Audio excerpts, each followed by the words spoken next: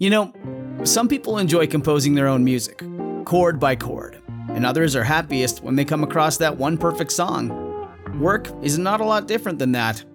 Whether you prefer building your own workflow or using a pre-made template, with Monday.com, you and the team can work in a way that's comfortable for everyone. Tap the banner to go to Monday.com and build your own amazing workflow, or find an awesome template. No judgment.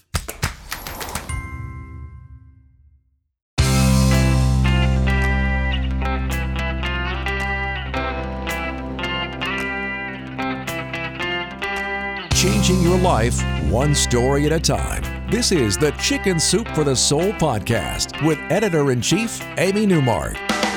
Hey everyone, it's Amy Newmark with your Chicken Soup for the Soul, and today we have a special guest for Friend Friday, Kelly Wright, who is not only a Chicken Soup for the Soul contributor, but more importantly, a national award-winning journalist.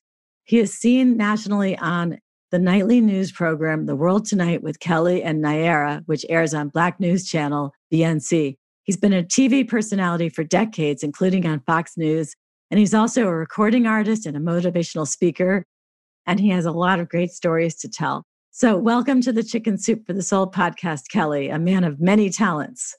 Amy, thank you for having me. I'm so excited to join you and delighted to be part of your program as well as the book. Well, we're so pleased to have you on today, Kelly. We first met, as I recall, when you interviewed Brina Clark for our book, Chicken Soup for the Soul. I'm speaking now with 101 stories by Black women sharing their truth. And then I found out that you had your own incredible story that I so much wanted for our book, Chicken Soup for the Soul, Tough Times Won't Last, but Tough People Will. Your mom was one tough woman, but you didn't find out just how tough she was until you were 13. So why don't you tell us what happened that day?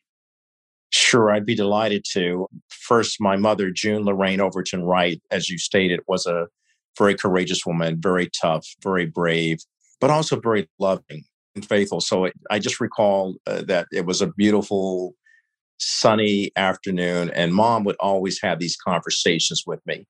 She wanted to dial in and zero in to my heart, to my mind, to my soul, to make sure that I would grow up to be something to give some people value, to value people, to be a contributor to society, and to be a lover of people, and not someone who would hurt people or malign them. She always wanted me to be good, to practice faith, to practice hope, to practice love. And this particular day, it was just an unusual conversation, Amy. I could tell she was about to unpack something that I hadn't heard from her before. And she always had marvelous stories, but this story zeroed in on my relationship with her in a way that I never imagined. She began to speak to me on the porch of my grandmother's home in Hagerstown, Maryland. I will never forget it, 312 North Jonathan Street.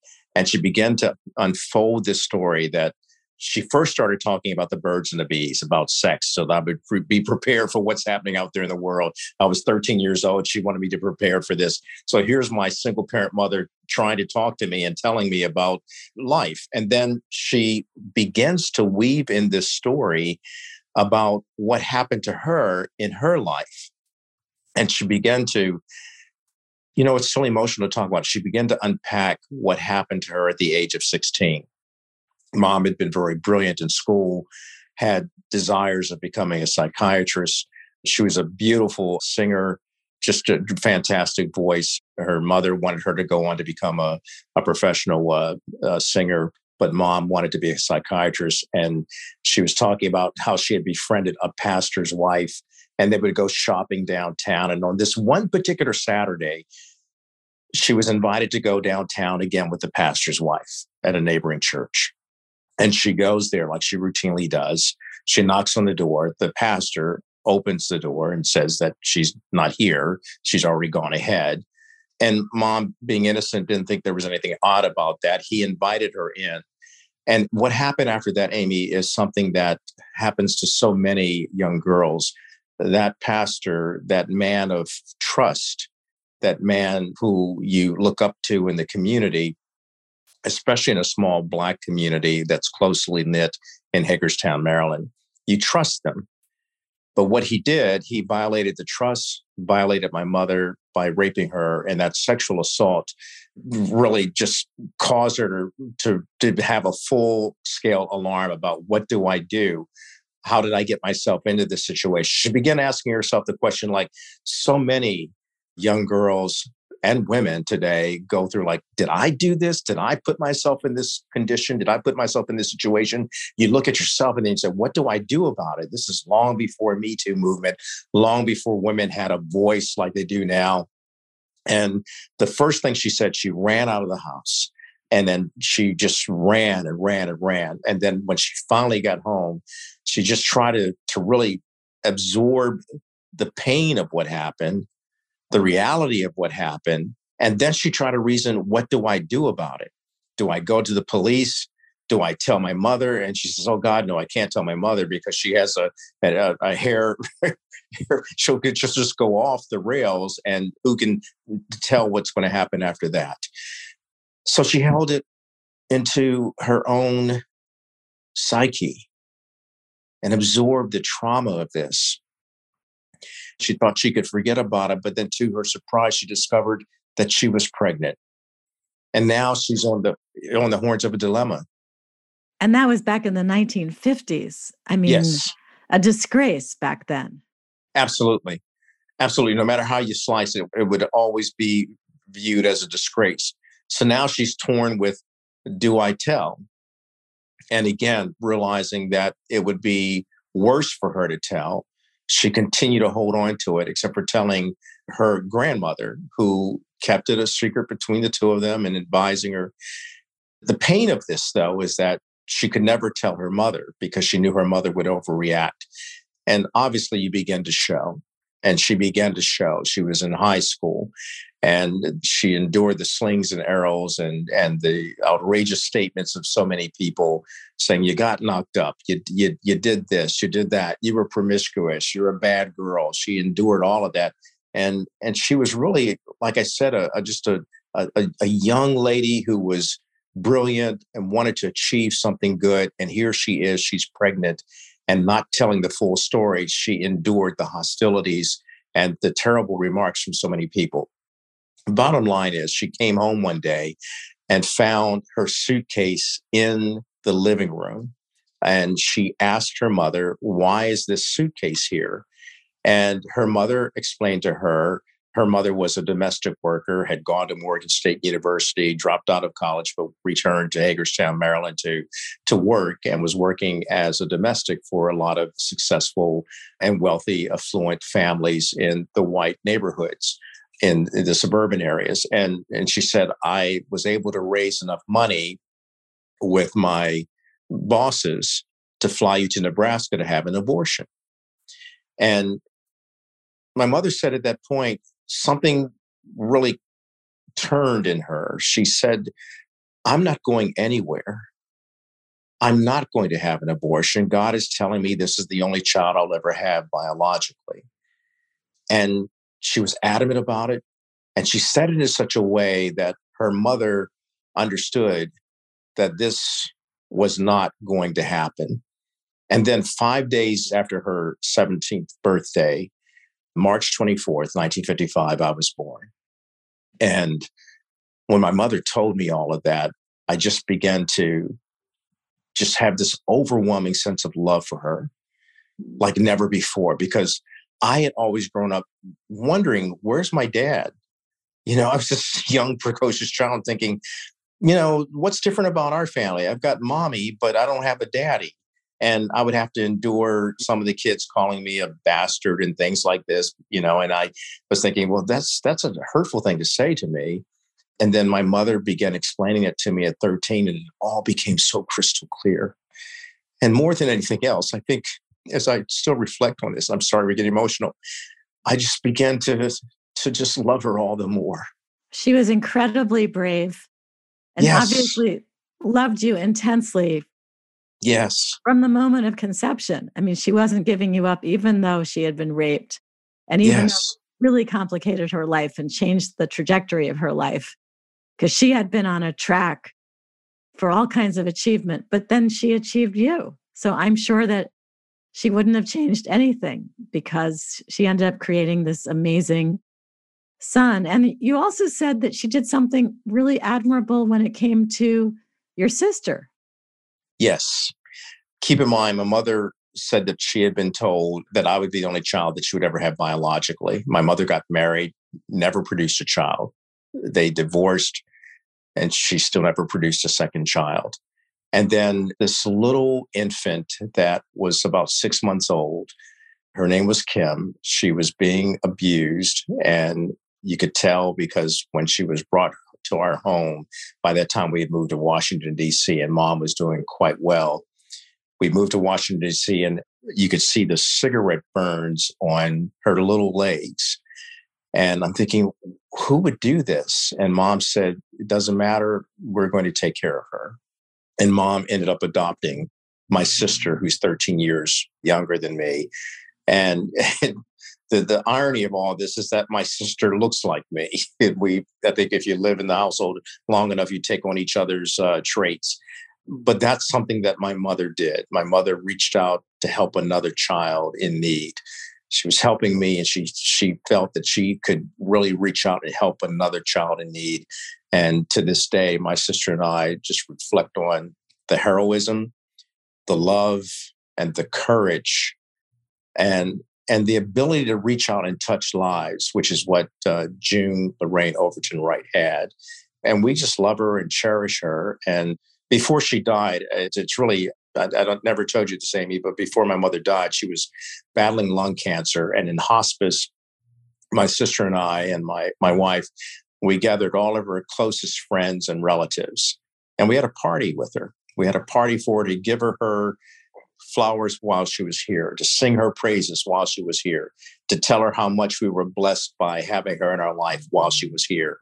And while there were no dry eyes in the hospice room at that day, there was a lot of joy and a lot of appreciation for this legacy of my mother and this life well lived. My mother never became a wealthy woman, but she was wealthy in so many other things. She was rich in character, rich in love, rich in grace, rich in compassion, and rich in being able to provide wisdom to so many people, including me. Did I always learn from her?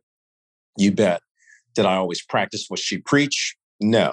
Did I make my own set of mistakes? Yes. But the one thing she always said to me is never give up on being who I taught you to be. Keep your faith, keep your hope, keep your love. And if you fall and stumble, get back up. And that is what she instructed me to do. And I practice that now, and I've passed it on to my own children. And it's just an incredible story of love and courage. Yeah, I can see how that just carries you throughout your life. We're going to break for a word from our sponsor, and then we're going to come back. And I want to talk about how your mother's teachings have propelled you through this amazing career that you've had. And I want to talk about your national news show so that our listeners can go and watch that show. So we'll be right back after this ad. When you need mealtime inspiration, it's worth shopping Kroger, where you'll find over 30,000 mouth-watering choices that excite your inner foodie. And no matter what tasty choice you make, you'll enjoy our everyday low prices, plus extra ways to save, like digital coupons worth over $600 each week. You can also save up to $1 off per gallon at the pump with fuel points. More savings and more inspiring flavors make shopping Kroger worth it every time. Kroger, fresh for everyone. Fuel restrictions apply. We're back with Kelly Wright, a Chicken Soup for the Soul writer, but more impressively to me, a national TV newscaster and performing artist and motivational speaker. Kelly, we talked about your Chicken Soup for the Soul story. Now I really want to hear about your news show and how people can see it. Well, I am currently the co-anchor and managing editor of The World Tonight, which airs Monday through Friday, 5 p.m. to 7 p.m. Eastern Time on the Black News Channel, BNC. And we're seen nationwide on all of the cable systems. And you can go to our website, bnc.tv, to find out how to get us. And it's a 2 hours packed with politics. It's 2 hours packed with looking at what's happening globally. That's why it's called The World Tonight. We cover stories from America to Africa to any part of the world. And we talk about it and we break down and analyze the issues. We provide insight, information, inspiration, and our goal is to empower people, particularly the viewers who watch us, predominantly Black Americans. It's one of the fastest growing news operations in the nation. I'm very happy to be a part of this. We had the Kelly Wright Show on for a while on that particular network. We put that on hiatus, and we've taken on this role with The World Tonight. And it's a fast-paced but thought-provoking and insightful type of program that gives you a view through the lens of how Black Americans see the world and how the world sees them. And from that standpoint, we try to raise the bar in displaying excellence within the communities that we serve. I'm going to watch that show because I really want to see that point of view, which is not reflected in normal national news shows. So I'm definitely going to be watching that. I hope it will be on my cable channels, but if it's not on my cable system, is there a way to watch it online? You can watch it online as well through various digital platforms. Again, if you go to our website, they can give you everything in terms of how to reach us. But it's Roku, Pluto, and online and YouTube. So we're everywhere on about 300 million devices through digital platforms and online. My motto is that we want to raise the level of awareness of the contributions of Black Americans and Brown Americans and Americans who have been marginalized, Native Americans, and even white Americans who have been through some very difficult times. The bottom line is, for me, my philosophy going into news is that, like Dr. King, I want to see a beloved community created. So from that standpoint, I go beyond just journalism and I become an activist, if you will, for bridging the divide that we have in our country. We're hyper partisan, we're hyper polarized, we're hyper racialized, and we're so divided. We have got to take off the shackles that keep us bound in division. And we have to break up these culture wars by bringing people to the table of brotherhood to discuss issues that matter to everybody. Now, let's face it, when you invite people to the table of brotherhood, not everybody is going to get along. But you have to have those conversations in order to move the needle forward in establishing and creating a more perfect union and a beloved community. And it does not just reflect on what we do in America. It also reflects on what we do globally.